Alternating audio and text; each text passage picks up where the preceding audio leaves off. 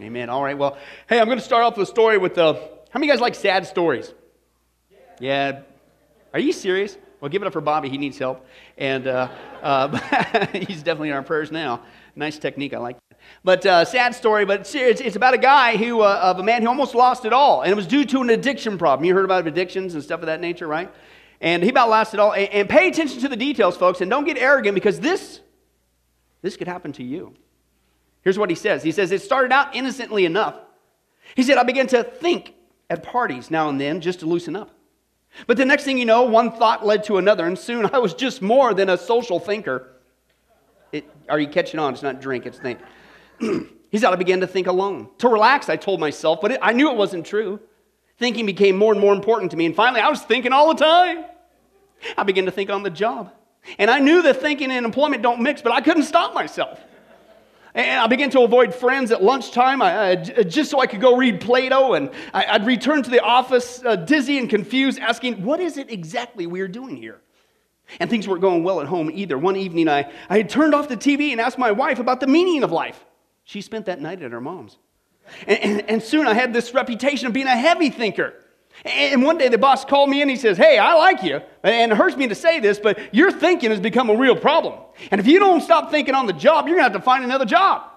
Well, that gave me a lot to think about. So I came home early after my conversation with the boss, and I confessed to my wife, honey, I've been thinking. And she said, I know you've been thinking, and I want a divorce. And I said, well, surely, honey, it's not that serious. She said, oh, it is serious. And her lower lip starts to quiver, and she says, you think as much as college professors, and college professors don't make any money. So if you keep on thinking, we're not going to have any money. Impatiently, I replied, that's a faulty syllogism. She began to cry. I had enough. I couldn't take it anymore, so I stormed off and I went out to the library. I stomped out the door and I headed for the library. I'm in the mood for some Aristotle. I got the PBS station blaring on the stereo. And I roared into the parking lot. I ran up to the big glass doors, but to my dismay, they didn't open. The library was closed. No! To this day, he says, I believe that God was looking out for me that night. As I sank to the ground, clawing at the unfeeling glass, whimpering for Aristotle, a poster caught my eye and said this, friend, is heavy thinking ruining your life? Now, you probably recognize that line. It comes from the Standard Thinkers Anonymous poster, which is why I am what I am today, a recovering thinker. I never miss a TA meeting. At each meeting, we watch non-educational videos. Last week, it was Caddyshack. And then we share experiences about how we avoided thinking since the last meeting. And today, I still have my job, and things are a lot better at home, and life just seemed easier somehow just as soon as I stopped thinking.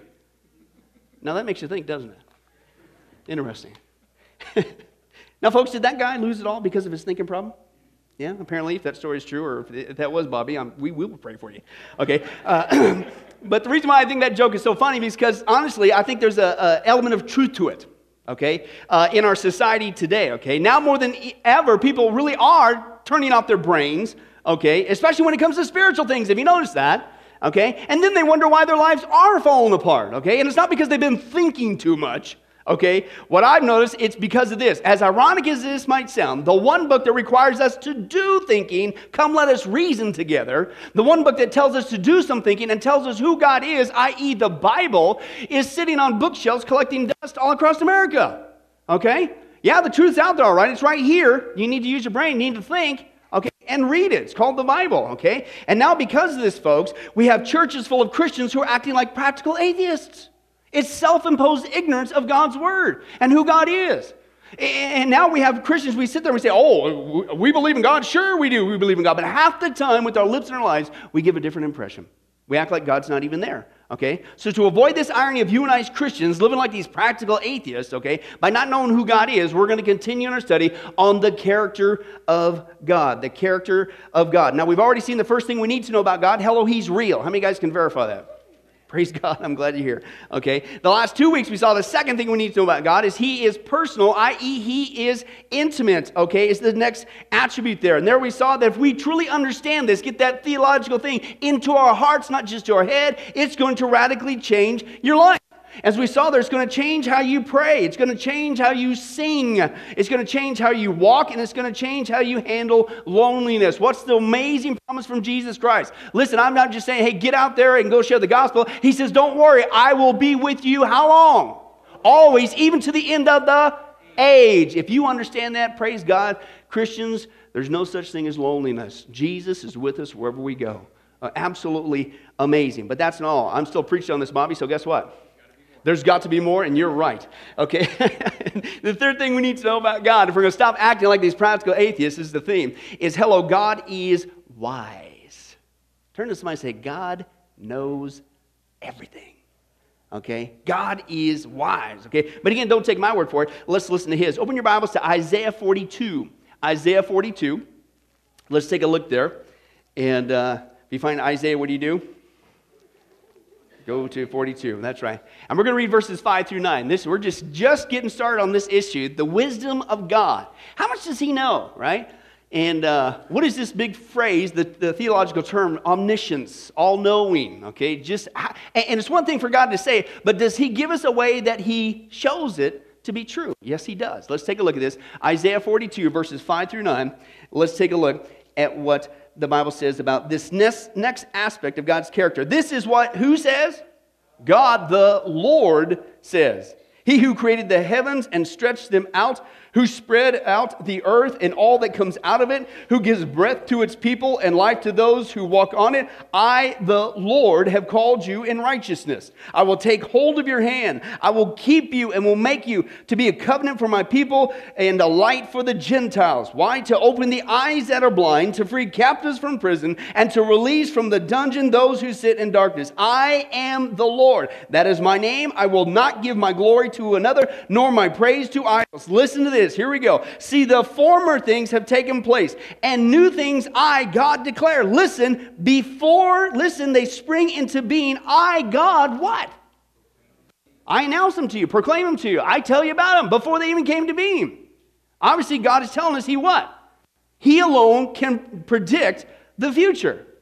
The Bible is clear, and this is just one aspect, folks. God is so wise. He not only knows the past, but obviously he knows the future, and he demonstrates that by telling us in advance. Way in advance, before it ever happens. And the first reason why we know that God is the ultimate source of wisdom is, as we just saw, he knows the beginning from the end.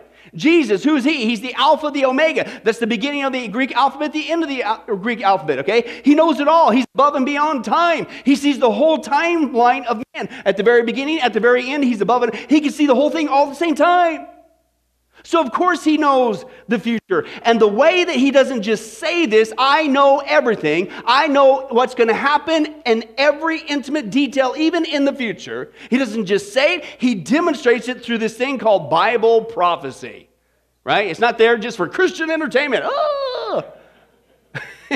Okay? It is to wake us up and to let us know this attribute of God. He knows everything.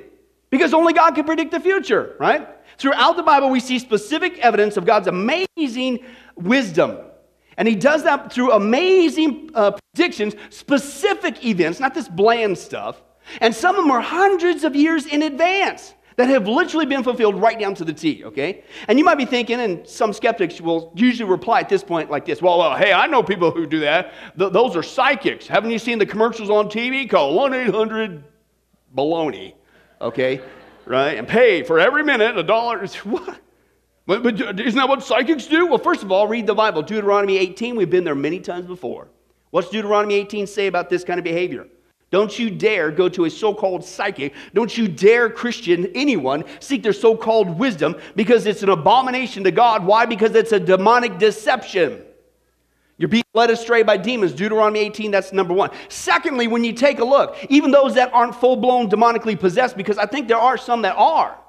But when you take a look at their so-called wisdom, that they can predict the future and know things about you that nobody knows, it's a bunch of baloney. It's a bunch of chicanery. It's a bunch of smoke and mirrors. Like this guy. Let's watch this guy again.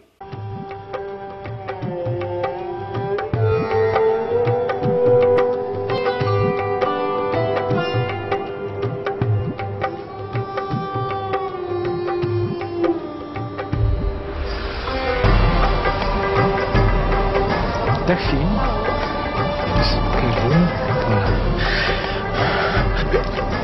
Ik zie een school tegen Antwerpen. Ja. Insecten. Wat blieft? Ik voel 2 insecten op je rug. Kan dat? Ja, vlinders. Slovenie? Ouais. Een moto oranje. Pas erop. Zenit. Oui, bien. Je hebt een vriendin, Julie de... Met wie? Ja. Een boeiend liefdesleven. 3, 4 zelfs. Die vierde, daar zwijg ik meestal over, dus dat weten niet veel mensen. Hoe is het met je spierscheur? Une maison rouge, balcon blanc. Ja.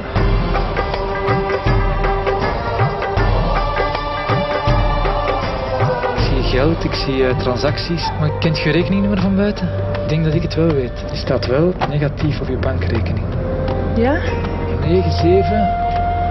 Last month you spent €200 on alcohol. Vorige maand €300 aan kleding gespendeerd. 8. Ja. 5. Voor een huis dat van eigenaar gaat veranderen. €795.000. Ja, eigenlijk. 41. Ja. Is dat juist? Ja, dat is juist.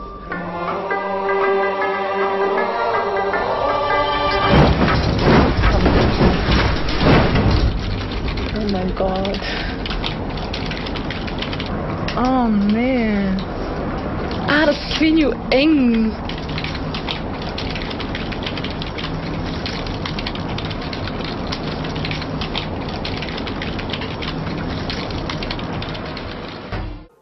So much for supernatural powers. But if they didn't drop that curtain, what would every single one of those people leave with? What impression? Psychic is incredible. It's a bunch of baloney, folks. A lot of this stuff. The stuff that's not demonically possessed. Okay, a lot of it is this kind of stuff, okay? And but anyway, it gets even worse than that. That's the second. First of all, don't do it. Deuteronomy 18 forbids it. It's demonic deception. Number 2, it's a bunch of chicanery by and large. Number 3, if you take a look at their so-called track records we've seen before, folks, excuse me, who would ever want to listen to this so-called wisdom? Watch this. Amid hundreds of prophecies, biblical prophets are not known to have made a single error. Not one. Why? Because God doesn't lie. And he gets everything right. Okay? However, a study of the prophecies made by psychics showed that 72 of their predictions, 72 a sampling, only 6 were fulfilled in any way. Okay? 2 of these were absolutely vague. Okay? And 2 others were hardly surprising, like the U.S. and Russia will remain world powers. Turn to somebody and say, duh. Okay? Another sampling is 25 psychics, the top 25 in our country, and of their 72 predictions revealed that 92% were totally wrong. Not right, wrong. Okay? And the remaining 8% could easily be explained by chance and general knowledge of circumstances. Like, hey, it might rain today. Well, duh, look at the clouds. Okay? Okay? And some of their false prophecies, they get it wrong all the time. Like one of them, this was funny. They actually predicted that the Queen of England would become a nun. I guess you forgot to tell her. Okay? But how's that track record? You want to invest in that? You really think that that's a match for God? That's what? Are you kidding me? And this is precisely the point. On the contrary, though, when God makes a prediction, it is not only 100% accurate 100% of the time, but it's specifically accurate in full, intimate detail right down to the T. Okay? So that's what we're going to take a look at. God demonstrates, to get it through our head, he's not just wise, but he demonstrates that with specific details, years in advance, centuries in advance, that only he could know this. Okay? And the first way he shows that is with the rise and fall of nations. The rise and fall of nations. Here's the first text here we're going to see in the book of Daniel, of course, interpreting the dream for Nebuchadnezzar, chapter 2, verse 36, 38, 39 through 40, and 45. That was the dream, Daniel says, and now I'll tell you what it means. Where did he get the inspiration from that? God. God is the one who gave him. It wasn't from just Daniel. He says, you, Nebuchadnezzar, you are the what? You're the head of gold, okay? And then after you are gone, he says, there another kingdom will rule, but it won't be as strong. Then it will be followed by a kingdom of bronze that will rule the whole world. Next, a kingdom of iron will come to power, crushing and shattering everything. God, who has told you? God has told you everything that is going to happen. And if you're familiar with that passage, God did tell Nebuchadnezzar what was going to happen in great detail. This is Daniel's famous prophecy predicting the rise of 4 totally different nations existing hundreds of years apart from each other. The first one, as we know, is Nebuchadnezzar's kingdom, at that time, Babylon. The second was the Medo-Persian Empire. The third was the Grecian Empire with Alexander the Great. And the fourth was the Roman Empire, which the Bible says is going to be revived in the last days. Now, you might be sitting here thinking that's not a big deal, but the skeptics sure do. The skeptics readily admit that, listen, Daniel so accurately predicted the rise of these four empires right down to the T in great detail, so much so that they actually tried to deny the supernatural origin of the book of Daniel. And what they want to say is Daniel, the only way he could get this so right was he had to write this book after those events took place. That's what they do to try to get around this. Now, this, of course, doesn't hold up to the textual evidence, okay? And so basically what the skeptics are saying, don't confuse me with the facts, okay? Because the logical conclusion is this, only God could do something like that until Daniel, okay? But the Bible not only predicts the rise of the nations, the Bible over and over again, when you read the major prophets, the minor prophets, predicts the downfall of nations as well, okay? And there's also another lesson in there. By the way, a lot of them, their downfall came due to their ill treatment of the Jewish people. Do you think there's a lesson to be learned there? Even for our own country, okay? All right, and let's take a look at some of those, okay? The Bible specifically predicted in the book of Nahum that the nation of Nineveh, listen, would be permanently destroyed, be destroyed by fire, would be easily captured. Listen, their army officers would desert, and they'd even be drunk in their final hours. Now listen to this, as you take a look at that. How many guys would say that's kind of specific, right? This isn't like the so-called psychic. Hey, you live in another state, you came to Las Vegas, you're going down to the Strip where over 3 million people visit Las Vegas from around the world every single month. You're going down to the Strip, it's the first time you've ever been there, you're going to walk down the Strip and you're going to see somebody you never saw before. Turn to somebody and say, duh. What? That's the psychics. Well, yeah. Ooh, but what's God, listen to how specific is that? God says, you're not just going to be destroyed. That would be kind of bland. But he nails it down to the T. Here's this. And so the question is, did God get it right? Of course, hello, he's God. Not only did Nineveh cease to exist shortly after this prophecy was made, but just like Nahum said, archaeologists have uncovered a layer of ash when they discovered the area there, showing it was destroyed by fire. They also discovered in ancient Babylonian records that Nineveh was easily overtaken. And when the battle occurred, officers fled the scene. It's recorded in the Babylonian records. And the Greek historian records for us, and I quote, listen to this, the king gave much wine to his soldiers that night, which caused them to be drunk. God nailed it down to the T, every single one. But Nineveh is not the only nation that God said is going to fall down. Okay? The book of Isaiah also predicted the nation of Babylon would specifically be overthrown and attacked by the Medes. Their gates would open up for a guy named Cyrus, not Chuck, not Earl, not Bob, as cool as those names are. But a guy calls them out by Cyrus, and they would be reduced to swampland. Right? Now, how many guys would say against that specific? Okay, so the question is, did God get it right? Absolutely, okay? Today it's common knowledge that the Medes joined up with the Persians and conquered Babylon. Now, despite Babylon's incredible defenses, I don't have time to get into their walls. Their walls were so huge, so massive, they even had chariot races on top. Nobody, the whole world thought it's impregnable. You'll never make it through Babylon. Well, God doesn't get anything wrong. Despite Babylon's incredible defenses, history records that a guy named Cyrus, it's all over history now, diverted the flow of the Euphrates River. There was one way you can get into that Babylon. They had to have water supply, so they channeled in the river, right? So you couldn't get through the walls, so he just dried up the river, went right underneath. Very smart. History records that. He diverted the flow of the river Euphrates. He marched into the city via the riverbed, and archaeological excavations reveal that parts of Babylon today, believe it or not, cannot be dug up because it's underwater, making it swamp-like. Now, you might think, well, that's kind of weird in the desert. Well, where's he at? John Gibson. There he is over there. Oh, we're trying to hide. I still got you. Praise God.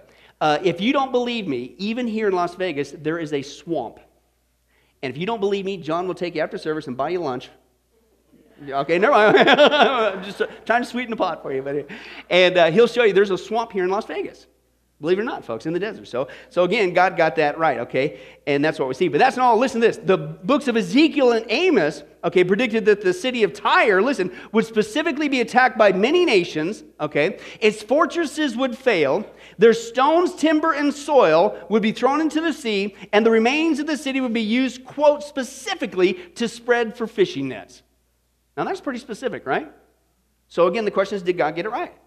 Absolutely, and this is what we see in history. Babylon was the first to overthrow the city of Tyre, but the people retreated to an inland fortress away from the mainland to escape total destruction. If you ever been in San Francisco, you ever been to Alcatraz? Hopefully you weren't incarcerated there, but you've been there and visited there. Right? It's not open anymore. Anyway, I don't know that person. No. But you go to Alcatraz. So basically, if you will, it's kind of a similar scenario. So when the people took the mainland, like if you will, they took the city of San Francisco, they would retreat out to this island. Can't get us. Right? That's what they would do. And that's what they did with Babylon when at first they were overthrown. Okay? And so you said, well, wait a second. So they weren't totally destroyed. Did God get it wrong? No, he wasn't done yet. Almost 250 years later, Alexander the Great, he attacks the city of Tyre. And when he did, guess what the people did? Out the little thing, they went to their little island fortress, right? But as history records, Alexander the Great, he took the rubble from Tyre's mainland ruins. He literally tore that city apart, and he took the, guess what? Stones, timber, and soil. He cast them into the sea, continued to cast them into the sea until he made a land bridge out to that island fortress. How many guys would say that about halfway there, the people stopped going, In fact, just like God predicted, Tyre was repeatedly destroyed by the Phoenicians, the Romans, the Crusaders, even the Muslim invasion. And today, Tyre is a flat, barren rock, the original city, the old city, that people used to spread fishing nets out. Dry them out there on the flat rock and mend them and do what they need to do. Wow. Folks, I'm not a rocket scientist, but I'm logically thinking that there's no way nobody can know this specific information, the rise and fall of these nations in specific detail in advance without outside help. The prophets themselves could not have this knowledge in and of themselves unless it came from God. Okay, somebody who knew the beginning from the end and told them in advance, and that's what God does. Okay. The second fulfilled prophecies that God demonstrates his wisdom is concerning now the coming of the Messiah. That's just the rise and fall of nations, right? This is why it's important to preach on Bible prophecy. You've heard this from me so many different times because 1/3 of the Bible deals directly or indirectly with Bible prophecy. Old Testament, New Testament, the first coming of Jesus, the second coming of Jesus, the millennial kingdom, the eternal. You got to deal with it. It's all over the place. Okay. But it also sends home the point that, listen, folks, this book came from God. Right? Only God can know these things. It's his signature. It's his handiwork in there, okay? And so how many, and yet half the church today does not believe in absolute truth, and half the church today doesn't think that this book is 100% accurate. Why? Maybe it's because nobody's preaching on prophecy. Because when you preach prophecy, it's like, whoa, whoa, whoa, whoa, there's something special about this book. And if God gets all that right, I think he's going to get the rest right too.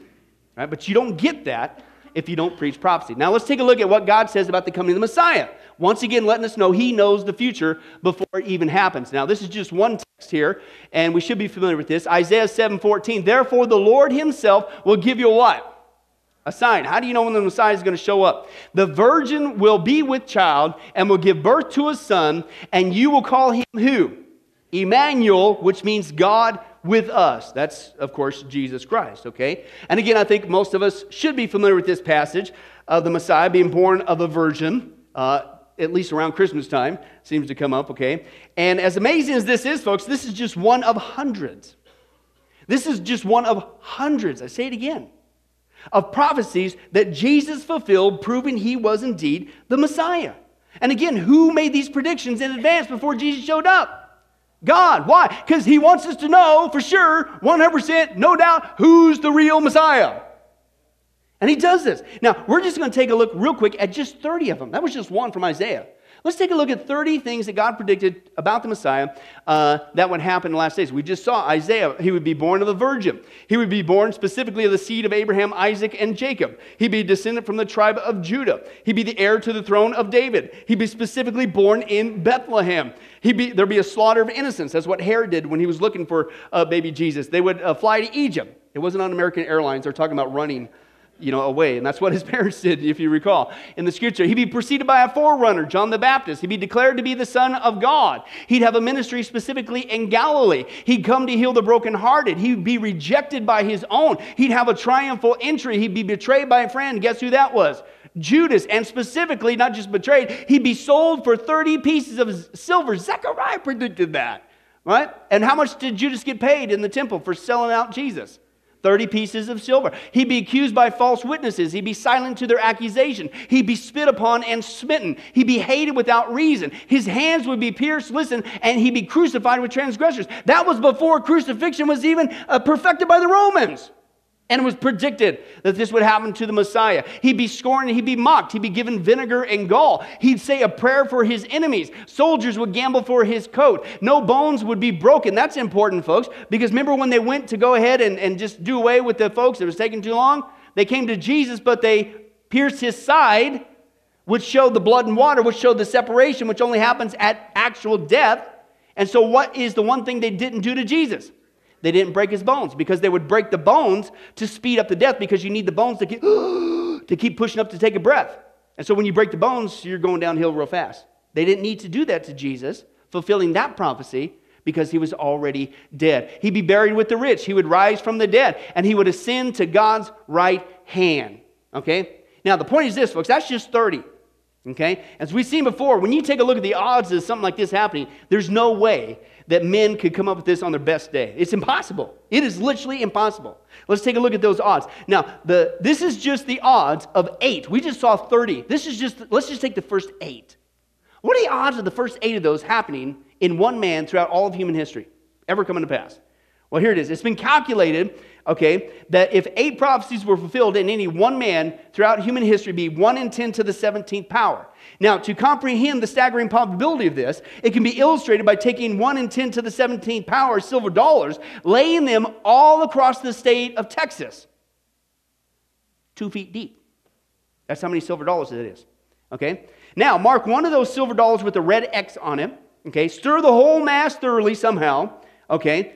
And then blindfold a guy, okay, and tell him that he can travel as far as he wishes, anywhere he wants across the whole state of Texas, and he's got one choice, and he must pick up that one silver dollar and say, this is the right one with the red X. Quote, what is the chance that he would ever get the right one? The same mathematical chances that the prophets would have in writing just 8 prophecies and having them all come true in one man. That's just 8. We just saw 30. And if you continue to do the study, Jesus fulfilled over 300. There's no way that could ever happen by chance. In fact, the only way it could happen by chance, logically, is what? Somebody who's above and beyond time, who knew the beginning from the end, could orchestrate the whole thing and tell them in advance. I wonder who that might be. Rhymes with God, for those who are wondering. And that's still all. The Bible also predicts in the book of Daniel, centuries before it happened, the long-awaited arrival of the Messiah. The Jewish people had no reason to be caught off guard if they would just do their math, okay? And Daniel predicted the arrival of the Messiah, and not just a good guess, he predicted it right down to the exact day. And this is what we see in Daniel chapter 9. If you do the math, it comes out to roughly 173,000, not roughly, it comes out to 173,880 days from the decree to rebuild Jerusalem, that the Messiah would come to Jerusalem, be cut off from his people. How many guys would say it's specific? And we know historically when that decree went out. So as soon as that decree went out, it's locked in there. Just start ticking them off the calendar, because 173,880 days, the Messiah's coming to be cut off. Now, if you do the math, that puts you at March 30th, AD 33. And can anybody guess what history records for us on that day? That's the exact day when Jesus makes his triumphal entry into Jerusalem, and he was accepted. No, he was cut off. He was rejected by his own people. The exact day. Now, again, folks, I'm not a rocket scientist, but I'm kind of thinking that somebody's trying to get our attention. This is no normal book. And when you start to take a look at all these different prophecies, it shows you God's not just wise, but hello, he's the ultimate source of wisdom. He knows it all. And so whatever he says in that book, you can only bank on it. You better do it. Right? Okay? But you might be thinking here, okay, Pastor Bill, that's kind of cool, Bible prophecy. Right? God's wise. He knows the beginning from the end. It's kind of neat. Right? But how does this help us? I mean, what's the important? Why do we need to understand this? Well, one, again, as I already said, I think it gives authenticity to the authority of the Scripture. Number one.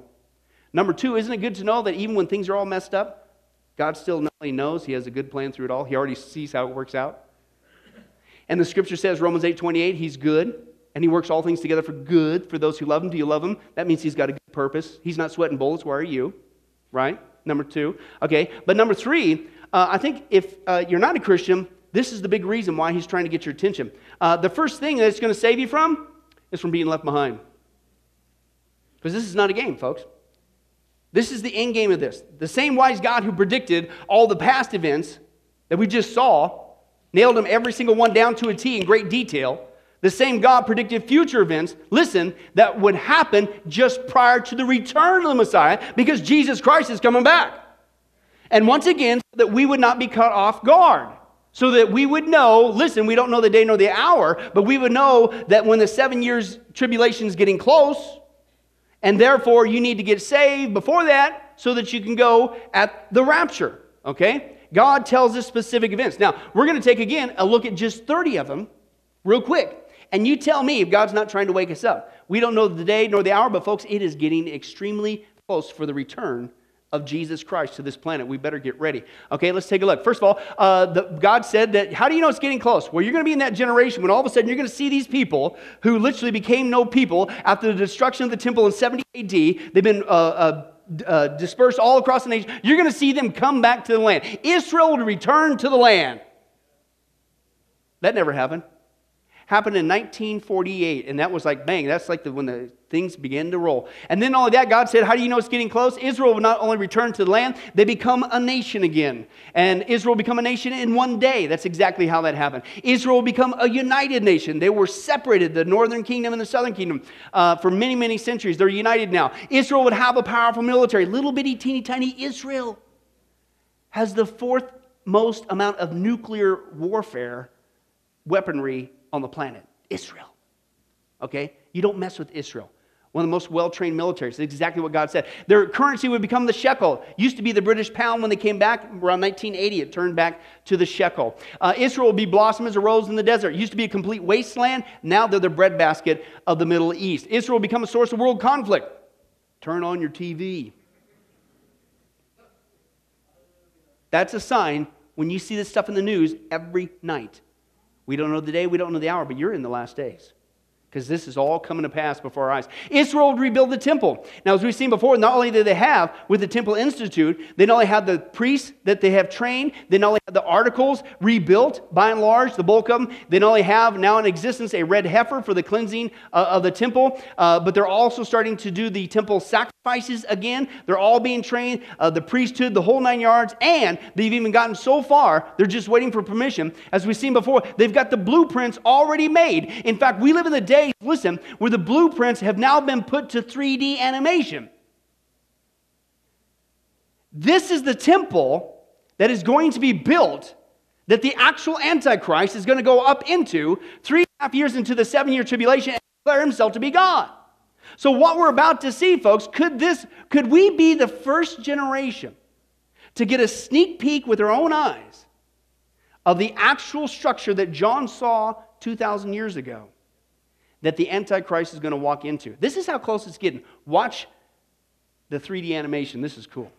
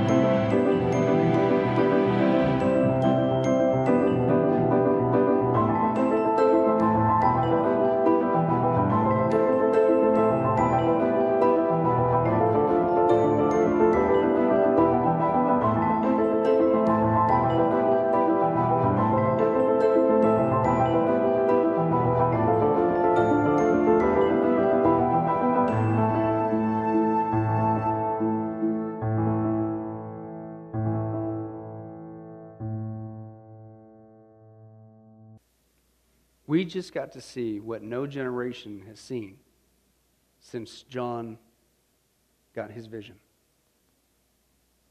An actual flyby example of parts of the actual temple that the actual Antichrist is going to go up into and declare himself to be God during the 7-year tribulation. Is that crazy or what? Absolutely mind-blowing. But that's just the beginning. We'd see also an increase of travel in the last days, Daniel says. An increase of knowledge, an increase of unrest, an increase of earthquakes and famines and pestilence and wars. Good thing that isn't going on.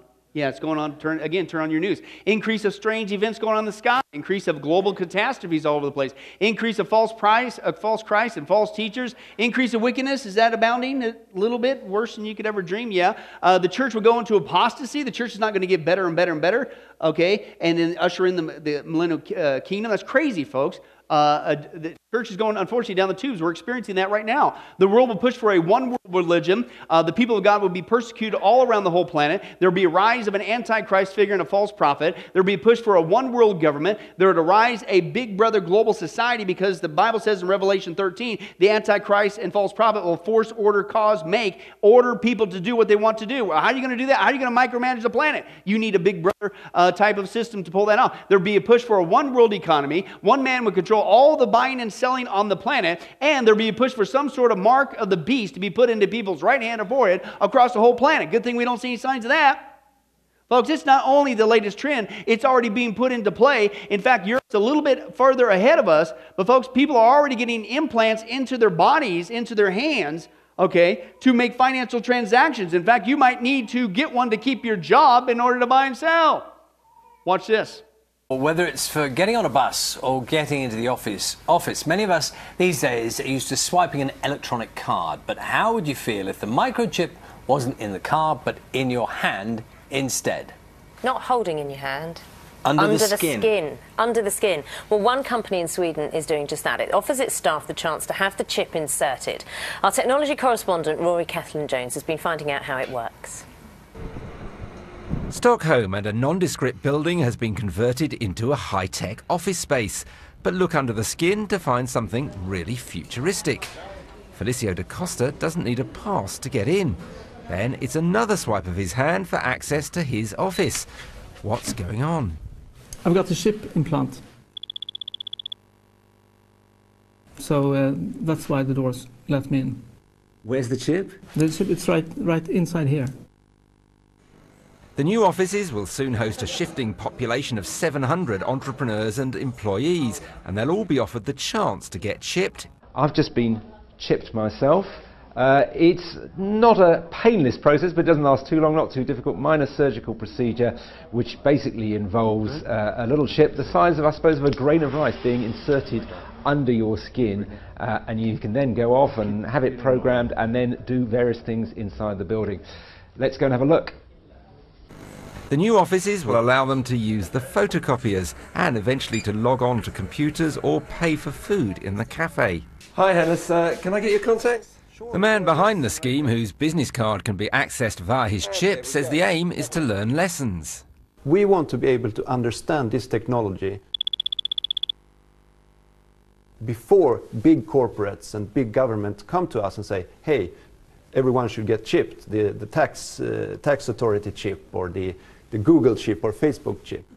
Do you understand basically what he's saying? Or the, if you will, mark of the beast or whatever you want to call it. Because you might as well just get used to it. It's coming.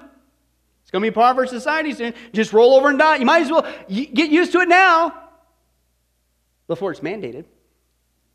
And that's what Revelation 13 says that the false prophet and the Antichrist are going to do. They're going to force, order, cause, and make you to do it. Just like he says, you might as well get used to it now before the tax authority, the government, Google, whoever says, whatever you want to call it, is going to do. This is how far it's progressed. But I don't know about you, but I'm so comforted today to know that our government would never do anything like that. Is it obvious, the sarcasm? Is it obvious? Okay. They wouldn't force us to get an implant like that to track our every move, let alone buy and sell, would they? Folks, I've shared this before, but now as even more stuff has happened with the Supreme Court, let's take a look at it again. Maybe we should have been paying attention to the congressional hearing of John Roberts when he was being grilled for the position of the Chief Justice of the U.S. Supreme Court. And you tell me, folks, if our own government doesn't have a plan to mandate, force, order, cause, make us to get a chip, if they so choose, in our own government to track our every move, the one who is grilling him for that position, which he obviously is now, the Chief Justice of the Supreme Court, is Joseph Biden. Listen to what the now Vice President is asking the now U.S. Supreme Court about what he is going to have to rule on in our country real soon. Here's the congressional hearing. And we'll be faced with equally consequential decisions in the 21st century. Can a microscopic tag be implanted in a person's body to track his every movement? There's actual discussion about that. You will rule on that, mark my words, before your tenure is over. Can brain scans be used to determine whether a person is inclined toward criminality or violent behavior? You will rule on that. I think the real concern that most people have is that, at some point the government would say, line up and get your chip. Hey, come on, our government would never do that, right? What did he repeatedly say? You will rule on that. Mark my words. So I'm thinking, if Congress has been talking apparently for quite some time now, years, about implanting microscopic tags into people, let alone the brain scan thing, to track their every move, then they're probably going to, at some point, implant microscopic tags into people, even here in the United States, to track their every move. And that brain scan thing, hey, wouldn't that be nifty to determine who's a terrorist? Like the Christians? Both of those things. Now you might think, well, they never do that. How many times have we got to get burned, folks? These are the exact same two entities who now both being in their positions. Remember we thought, oh, no way in the world would Obamacare, the Affordable Health Care Plan, ever make it through the Supreme Court. Remember that? What happened? Who was the swing guy? Who were the people pushing for this? Recently, even more recently, we thought, oh no, it'll stop at the Supreme Court. I know the individual states are going a little bit crazy, but there's no way in the world that the U.S. Supreme Court is going to redefine marriage and vote for same-sex marriage. How many times do we got to get burned? And the exact same two entities are talking about forcing implants into people in our own country to track their every move and force them to go to a brain scan because we all know computers don't lie. Terrorists. Folks, all this is given by God to wake us up. It shows us He's not only wise, He knows everything. But it's also to show us that, folks, it's getting close. And this is why Jesus said, Luke 21:28, when these things begin to take place, stand up and lift up your heads because your redemption is drawing near. He's coming back to get us. And that's not a bad thing. If you love Him, right? He's coming back to get us. So the point is, as Christians, if we're here today, this is a sign for us to stop goofing off and start getting busy working together, sharing the gospel. Amen? That's why we're still here. He's trying to get us motivated to wake up, okay? We don't know the day nor the hour, but it's getting close. What do you want your last act here on earth before you get raptured being? Wouldn't it be great if it was leading somebody to Jesus? Number two, if you're not a Christian, please, I beg you, heed these signs, heed these warnings. Why do you think God brought you here today? To let you know it's getting close. You don't want to be here in the 7-year tribulation. You don't want to be here when the Antichrist takes control. Jesus said it's going to be the worst time in the history of mankind. And it was so horrible that unless God kept it to 7 years, the entire human race would be destroyed. You don't want to be there. There's only one way out, and His name is Jesus Christ. Call upon His name today. Ask Him to forgive you and save you, and He will. You have been warned. We'll close in prayer after this.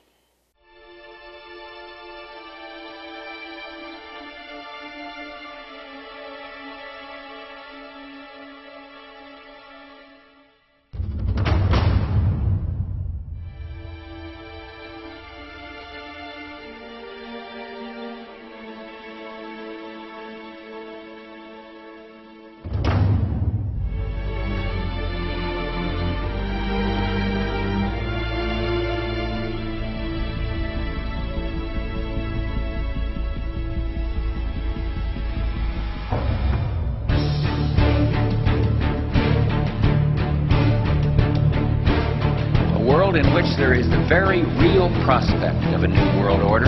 We've got to give them a stake in creating the kind of world order that I think all of us would like to see. But the burden of global citizenship continues to bind us together.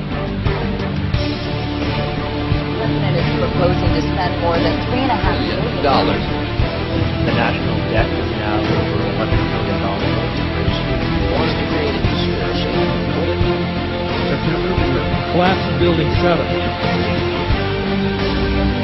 Taking live now to the Justice Department. Attorney General Berkeley Gonzalez briefs reporters on terror-related. The U.S. is on an unstable path. Armies the size of modern nation states, earthquakes, and a horrific force of destruction. Entire cities can be wiped out. Increasing hurricanes, devastation, the storm that ravaged New York. No food or water available.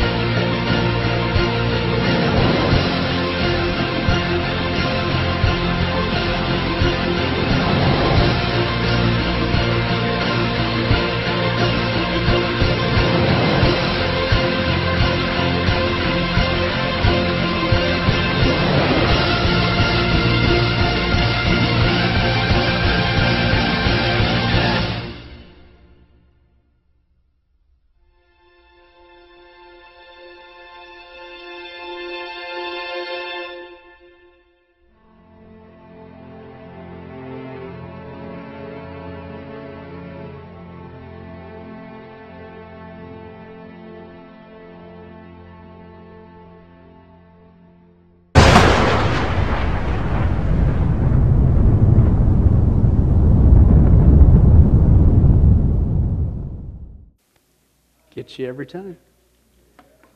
Are you ready? Remember, God knows everything. He knows if you're faking it. He knows if you're real. Make sure it's real today. Amen? Well, hi, this is Pastor Billy Crone of Sunrise Baptist Church and Get a Life Ministries, and I hope you enjoyed today's study. But in closing, before you go, let me ask you one final question. If you were to die today, are you sure that you go to heaven and not hell? You see, here's the problem. The Bible says that nobody automatically gets to go to heaven, and that's because God is holy and we are not. The Bible says that the wages of our sin or our unholiness or the wrong things that we have done have separated us from God. And the wages of our sin or unholiness means that we deserve to die and receive God's judgment to go to hell and not heaven. In other words, we're disqualified for heaven. And that's because God being holy and us being not, the two cannot mix. So what are we going to do? Well, that's bad enough. The other problem is we don't even want to admit this dilemma, even though God already knows it all. And so out of love, God gave us something called the Ten Commandments to show us that we're really disqualified for heaven. We're not holy, we're not perfect like Him. Let's take a look at just a few of those here today. The Bible says, the Ten Commandments says, you shall not bear false witness. That means lying. How many of you ever told a lie before? Well, those of you who didn't raise your hand, you just did. Okay, let's be honest, folks. Let's not tell another lie. We've all lied. Well, believe it or not, that disqualifies you for heaven. That's how holy God is. He is the truth. He does not lie. And so that makes us a liar. Another of the Ten Commandments says, you shall not steal. Okay? How many have ever taken anything without permission?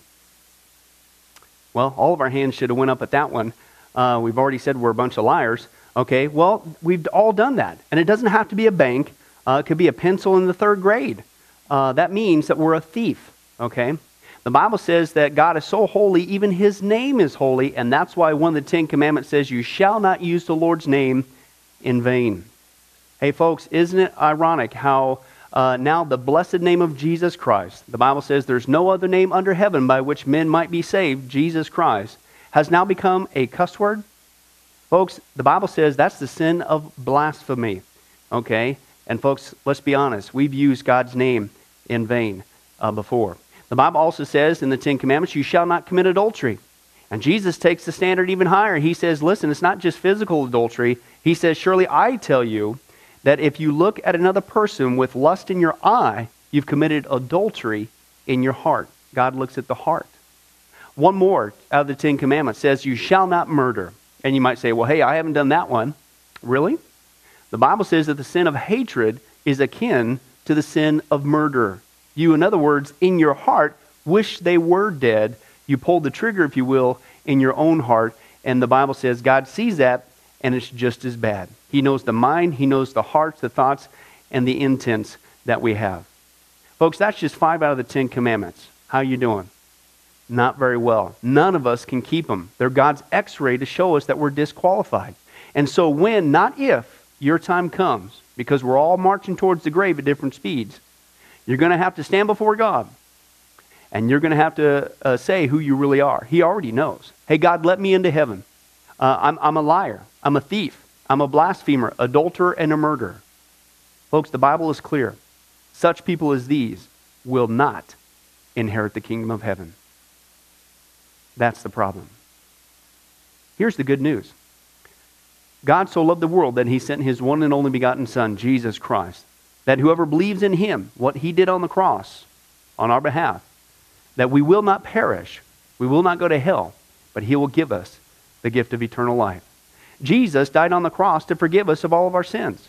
It's something that we don't earn. We can't earn. It's a gift, the Bible calls it, and a gift cannot be earned. He was taking the death penalty in our place. That's what the cross was of the day. And that if we would just ask Jesus Christ to forgive us of our sins and believe that in our heart that God raised Him from the grave, showing that His death is satisfactory to God to forgive us of all of our sins, no matter what we've done, the Bible says we shall be saved. The Apostle Paul says that if we confess with our mouth Jesus is Lord and believe in our heart that God raised Him from the grave, we will be saved. Let me give you a common analogy of what God's doing and what He did for us with Jesus dying on the cross on our behalf. In life, we know that people can be sentenced for a crime to where they're actually on death row. The courtroom scene has completely finished. The gavel has already sounded. They are going to jail, and they're just awaiting their time before they go to the death penalty. As they're sitting there in the jail cell, it's a proven fact they did what they did. Everybody knows it. They're just waiting for that time for their number to come up, so to speak, and walk down that hall and be executed. There's nothing they could do to reverse their crime. No amount of good works in that jail cell can reverse what they've done. It's too late. It's over. But believe it or not, there's one way that people even today can get off a death row. And that's if the one in authority, the governor, if he were to, out of mercy and kindness, nothing that the person did, because they don't earn it and they don't deserve it, and they can't earn it, if he would grant them what's called a pardon, out of the kindness of his heart, he has the authority to grant them a pardon and absolve them completely of their crimes against the state. And did you know that there's actually been people that this has happened to, that the governor, out of mercy, has granted them a pardon as a gift, and they've gone down to the jail cell and handed that person, extended it through the bars, here, I'm granting you a pardon. If you would just receive it, you can go free right now. And did you know that there's actually been people who've said, no, I don't want your pardon. And so what happened is, of their own doing, even though they had a way out, they still had to go to the death penalty. Folks, can I tell you something? That's what God did for us with Jesus dying on the cross. He sent His Son to take the death penalty in our place. God has the authority to grant us through Jesus a complete pardon. And every day that you're still alive, God is extending to you spiritually this pardon. But a pardon does you no good unless you reach out and receive it by faith. Won't you do that today? Won't you call upon the name of Jesus Christ? Ask Him to forgive you of all of your sins, to trust in His work on the cross to pardon us from all of our crimes, our sins against God. God loves you. He wants a relationship with you. But there's only one way to heaven. It's Jesus. There's only one way to get off of death row. It's through the cross of Jesus Christ. Won't you do that right now? Well, this has been Pastor Billy Crone of Sunrise Baptist Church and Get a Life Ministries. And if there's anything that we can do for you, please don't hesitate to contact us. Our number, our information will come up here on the screen shortly. And if there's anything we could do for you, please don't hesitate to let us know. Thank you for joining us. And remember, I hope to see you in heaven. God bless.